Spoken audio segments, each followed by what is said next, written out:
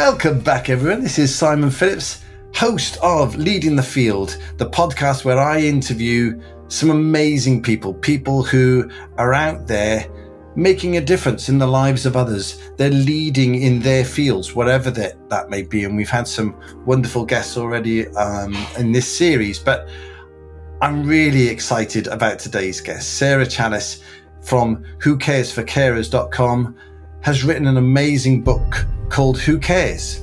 And I know there's another bit that attaches itself to the end of that question in the book title, but we'll ask Sarah what that is in a moment. But all I do know is it provides a huge amount of support for people who find themselves caring for people in a almost like very formal day-to-day role in our society. So I'm really excited to introduce you all to Sarah. Sarah, say hello to the people watching and the people listening to this wherever they are right now. Hello, Simon. Thank you so much for having me on and about all things carers, which I know is something deep in your heart as well with work that you've done previously. So thank you. Yeah, it's lovely to see you. So, Sarah, what we like to do, so we'll come back to have hopefully a really interesting conversation around the carers piece.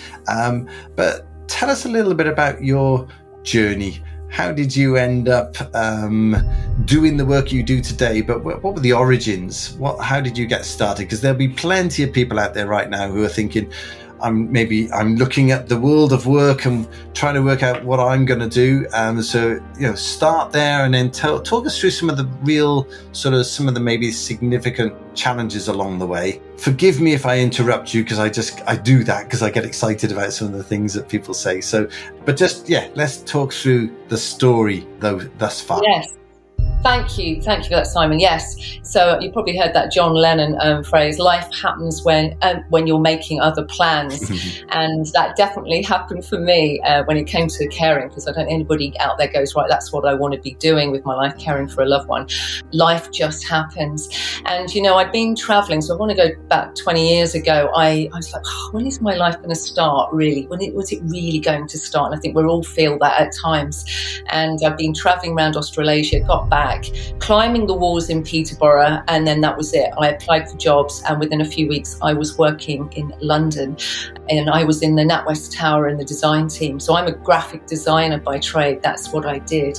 And within 3 days of working in the NatWest Tower, that is when I met Neil, who was this big, gregarious guy. He was our print supplier to our graphic design team, and he'd take us out for lunch every now and again. And I loved his company. He oozed confidence. He was, very funny.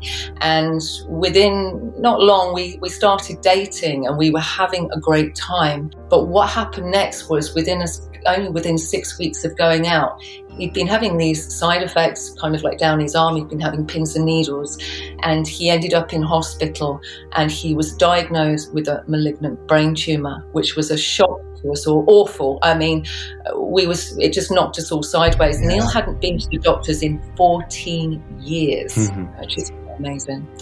So I said, don't worry, Neil, I'm there for you. Not realising what that would mean for me for the next number of years, and I was trying to be everything to everybody. So I was being there for Neil, as anybody out there who knows that they're caring for their loved one, and then you're trying to be there for everybody else. And I remember the stress and the burden that caused for me at the time, trying to keep Neil going. He was back and forth from hospital having chemotherapy. He'd had a huge operation and survived that. For me, at one time I had 4 twitches in my face. The stress that was, I was carrying, trying to put on that brave face, as many of us do as carers, and not then looking after myself, trying to people please, being there for everybody else. And then in the end, as what I found in the past is of recent, is that many of us, end up giving up our work, our career, to care for our loved ones, because we just don't seem to have that support. And for me, in the end, I just had enough. I needed to be there for Neil. We'd got married by then, and I was looking after Neil, and I wanted that quality time with him for however long he had. But we had years more. We had like 7-8 years more of that still to go. So then I was working from home as a freelance designer whilst I was continuing to care for Neil. And, at the time, I'm going to be really honest with you, although I worked for corporate, so I was in the corporate world, I liked the idea of working with charities. I knew that there was more.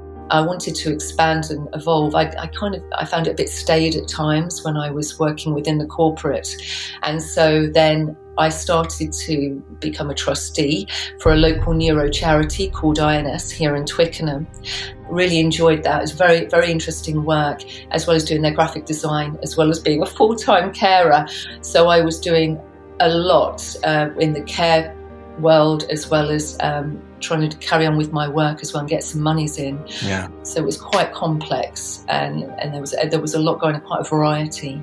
Really enjoyed that, but within a few years of being at home caring for Neil, he had a stroke and he ended up in a hospital bed in our living room, unable to speak, and it was 24/7 nursing care, and that's what really scuppered me. And like most carers, up to 70% of carers fall mentally or physically unwell, as I did. And I was a younger carer. I was somebody who was upbeat. I was juicing, doing beetroot juice and things like that, micronutrients for the brain for Neil.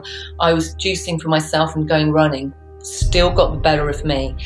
We can really get pulled sideways, even when you're looking at health and well-being and you're a bit more conscious of all that side of things. It can get the better of any of us. Yeah. And I think the interesting thing there you said earlier about, you were juggling all of these balls, but if anybody had said to you that, Sarah, you're a carer, I bet you wouldn't have even recognised the title. No, and I wouldn't have back at the beginning, and most of us don't. Even my neighbour, he cared for his wife. He still never saw himself as a carer for those few years that she was poorly. Yeah. Most of us don't. In fact, it can take up to 2 years for somebody to recognise that they're a carer, and usually the crisis has already happened. Something has already happened. You've had to leave work, or you've fallen ill yourself. That is often, sadly, when people realise that they are a carer. It's too late then. Yeah. So it's about educating, letting others know that there is support out there for you and what you need to do a bit differently to make sure that you look after yourself. Yeah. And then, as you and I both know, because we do, a nice bit of work with carers who are in these unpaid caring roles, it almost then goes a full 180, because at some point they wake up and they start to recognize, and in their words, not ours, because we definitely don't see them like this, but they are just a carer. They've lost their career. They've lost their connection with society on many levels, and they are there 24/7 just being a carer. So they've gone from being someone who voluntarily wanted to help and be there and support their loved ones, but keep everything else going, juggle all those balls, and not seeing themselves as a carer, to now being someone who feels totally isolated and just a carer. Did you get to that point personally? Massively, yes. I think, when Neil ended up in that hospital bed, I think that burden, that I've been carrying that big sack of rocks for a long time, and I've been weighed heavily. And it wasn't until, Neil ended up in the hospital bed and it was 24/7 nursing care, I ended up falling ill. And for many of us as carers, we suppress our emotions. We don't really want to go there and look at ourselves. We don't want to open that can of worms. Our focus, as I call it, is that carer response mode, is focusing on our loved one, making sure they survive, making sure they're okay, to then turn that arrow back on yourself, to give yourself that same love and compassion. You can feel awkward. You feel guilty. I did. So I wouldn't go there. I did suppress it. I would put on that brave face, as so many of us do whilst caring. You think, it's my loved one, it's ill, not me. And often, family will kind of ask how the person who's ill or has the condition, how they are, but they forget about the carer. Yeah. And you soldier on, ignoring your own health, even maybe cancelling healthcare appointments. Yeah, well, and that's where it all starts, doesn't it? Because you don't observe the early signs for yourself. And if you're, like in your case, you're caring for your partner may, had they been, fully fit and and competent and all the rest of it, they might have seen some early signs in you, starting to fray at the edges. But because the other thing that happens, and I don't know whether you've had this, but a lot of other people in what might have been an inner circle previously sort of also go missing, not necessarily consciously on their part, but they might even think, they've got enough to do, they don't need me coming around as well. So the carer is starting to feel like, I can't ask anything of anybody else because I'm the carer, if you like. But so they're starting to not ask directly that way, but equally the people around them aren't volunteering anything because they feel they don't want to get in the way. No, you're absolutely right there, Simon. If you're the one, I found this with myself and with many carers, if you're the one that steps up to the mark to care and be the primary carer, others will, maybe family, will kind of step back and leave you to it. It kind of becomes expected by society, by family, by friends, and even by yourself. Yeah. And I think that's where we can really slip up as carers. We soldier on and think, well, it's me now. I'm the one. It's expected of me. I expect it of myself. And no man is an island. And we should all be stepping up in even the smallest. If I'd had a little bit more help and care here and there, I wouldn't have fallen ill. And what format did the illness take with you, Sarah? Okay, well, I think mentally I wasn't in a good place. I remember going for a carer's assessment. If anybody out there who's a carer, do go and get an assessment. And I remember at that particular time going and seeing this young man, Australian dude, who was sat there and he said to me, so, what do you want? And I was then really angry because I said, what have you possibly got that could help me care for a terminally ill husband? And he said, well, why don't you just tell me what's been happening? So then it literally opened up this pressure that had been loaded for so long. And through tears and snot bubbles, I delivered the story of what had happened, of caring for Neil all these years.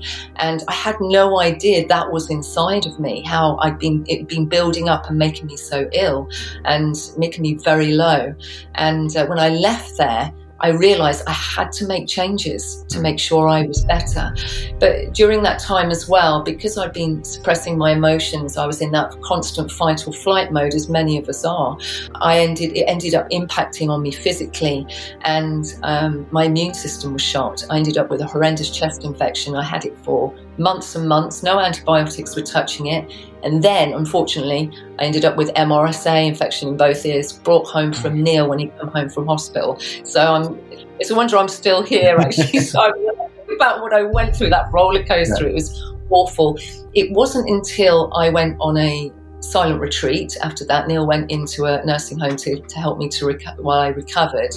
And I went in. It was emergency respite that I had that time and that peace. And when I felt this pang of anger for certain people who were judging me and it caused me grief, it was almost like an electrical current when my chest went straight up into my throat, and I felt like a vice-like grip.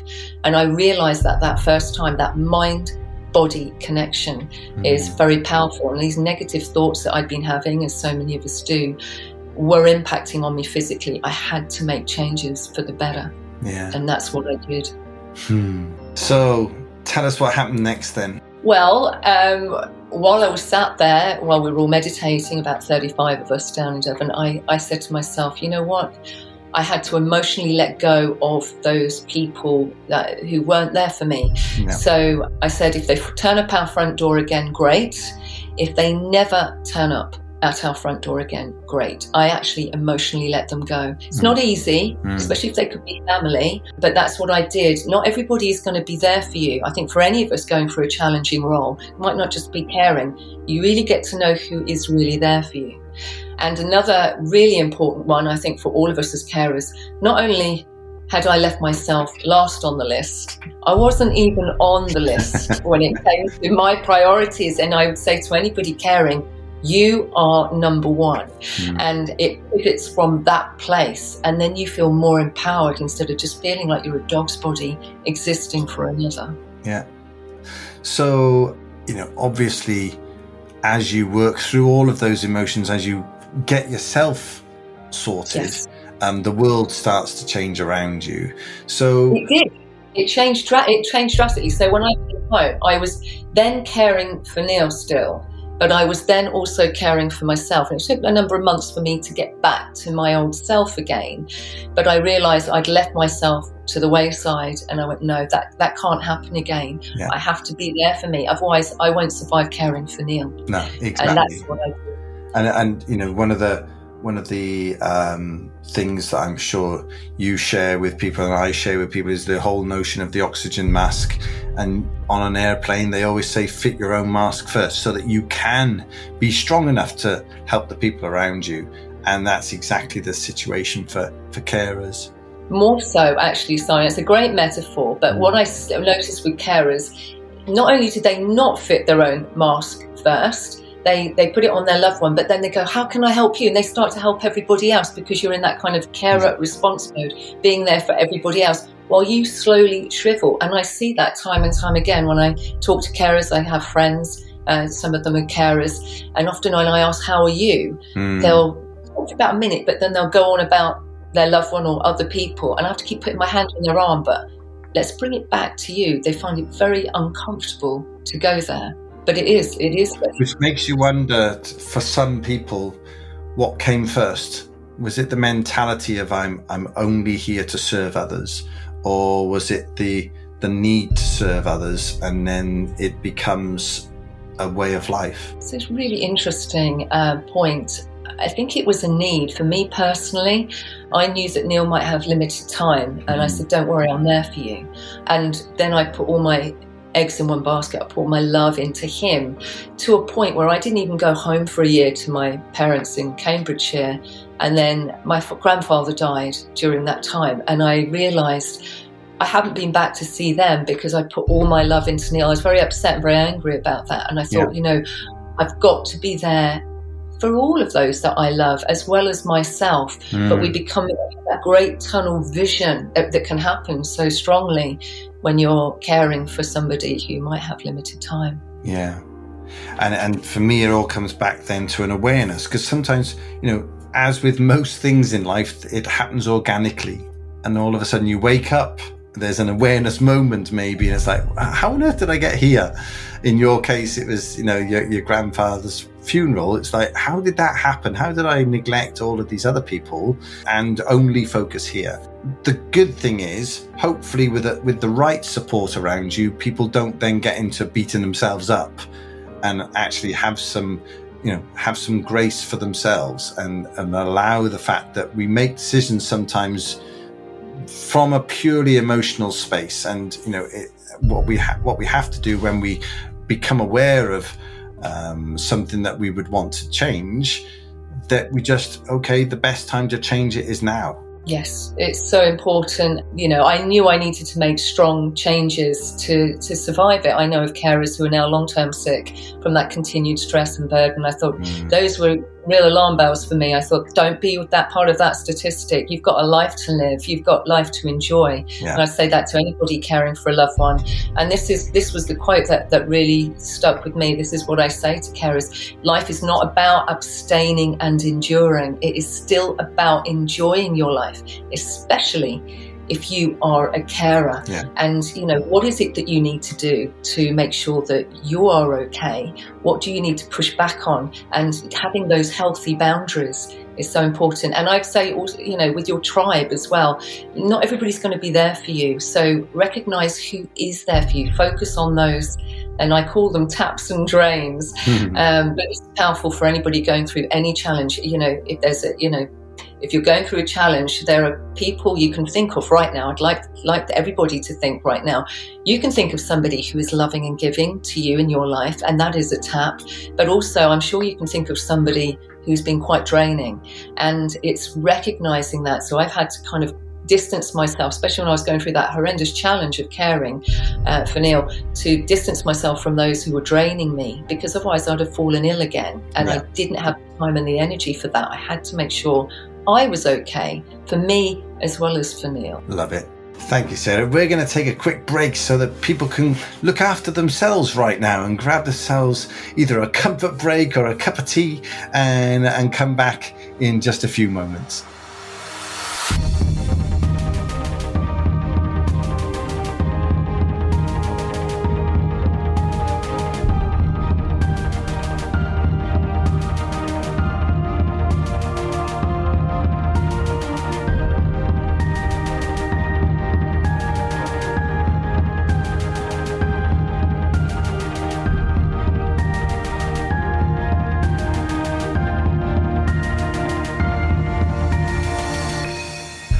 welcome back. Hope you've got yourself fully armed with a lovely warm cup of tea, or if for those of you who don't live in England, maybe an iced drink because you've got decent temperatures.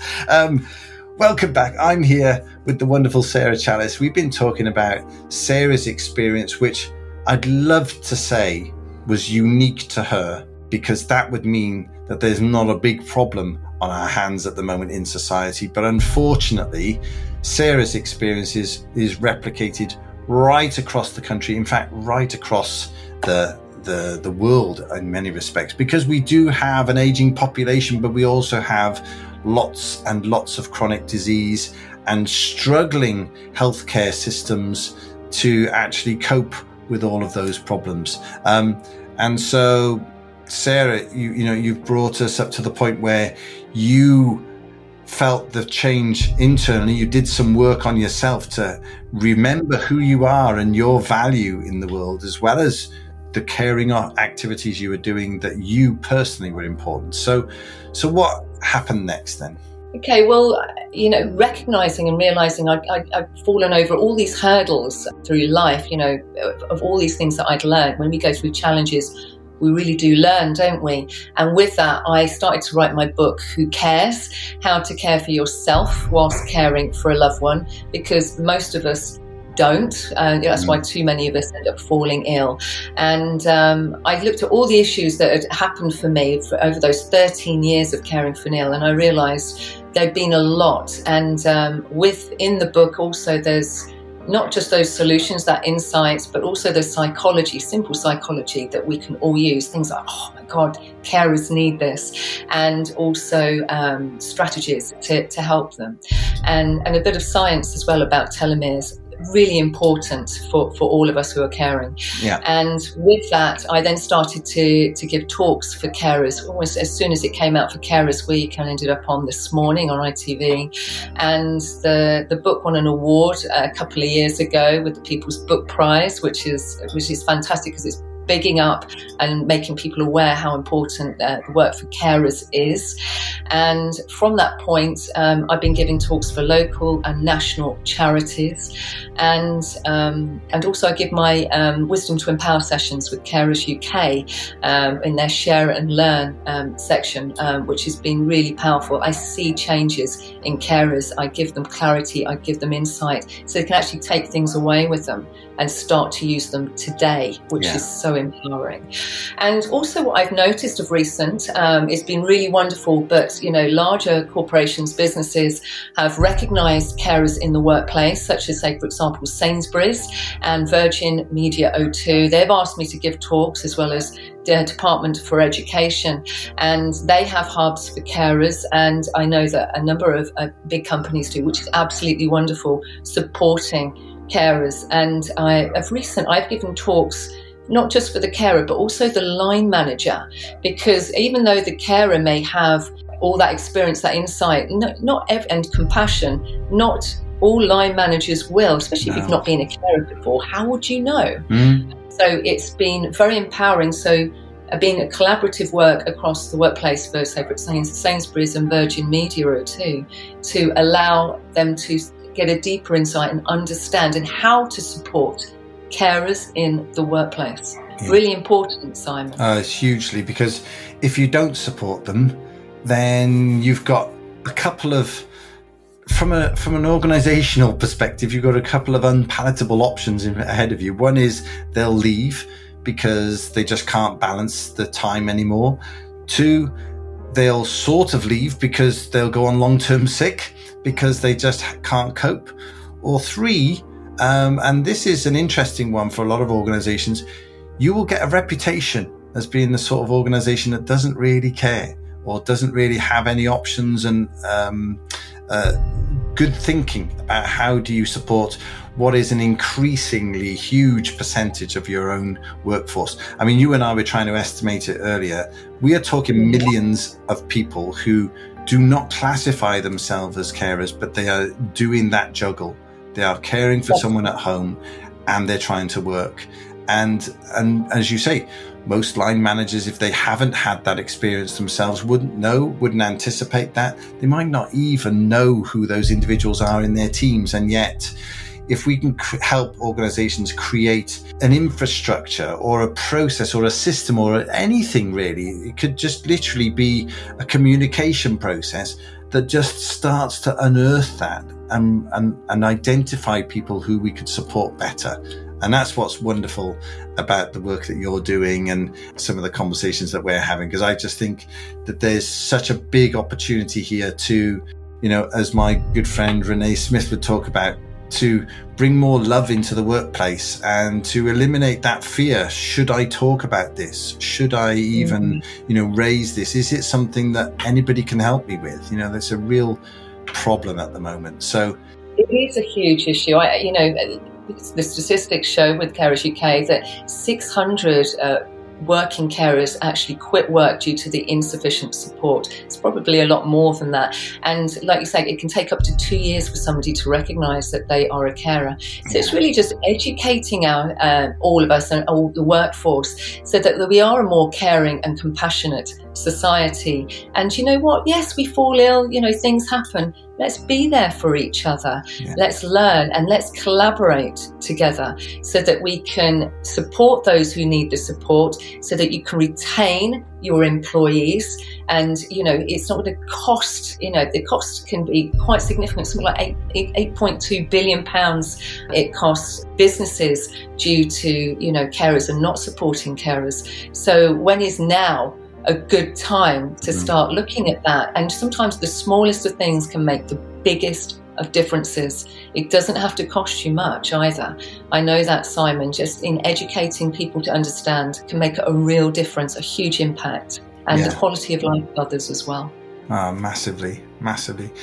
Sarah, I can only just thank you on behalf of all the carers that I know you've already impacted. But if anybody listening would like to get in touch or find out more, what would be the best way for them to do that? Thank you, Simon. So with my website, it is www.whocares, and it's a number 4 for carers.com, whocaresforcarers.com.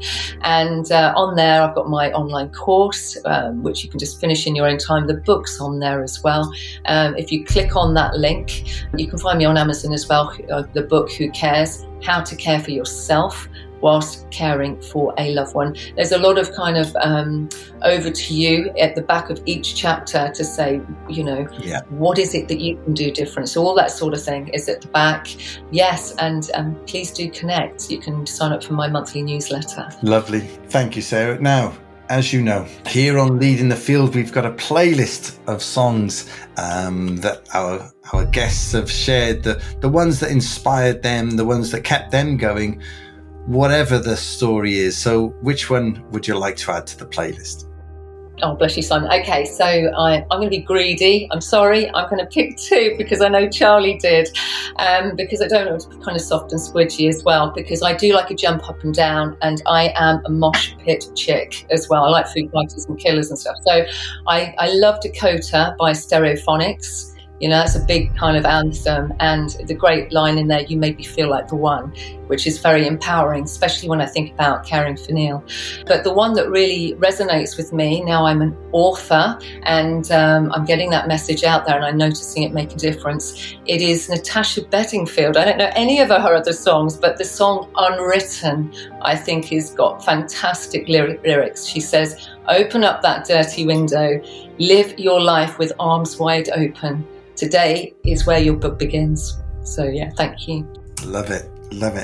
And what I like about that choice of 2, don't think I didn't notice, is that you've got that inspiration, but you've also got that joy of a track like Dakota. And sometimes life is all about jumping up and down and having fun. Oh my God, I love a jump up and down. It's really important. It is about, having a good dance, no inhibitions, enjoying yourself every day. Yeah. I'd say that to anybody listening. Please do find joy in every single day. Wonderful. Thank you, Sarah. Thanks again for being my guest here today and for sharing all of those personal insights, but also your real understanding and knowledge about what people can do for themselves, but also what they can do for each other. So that's been a real pleasure to spend time with you today. Bless you. Thank you so much, Simon. Take care. Take care, everyone. This was Leading the Field with Simon Phillips and my special guest, Sarah Chalice. We'll be back next week. Until then, have a great week. Take care.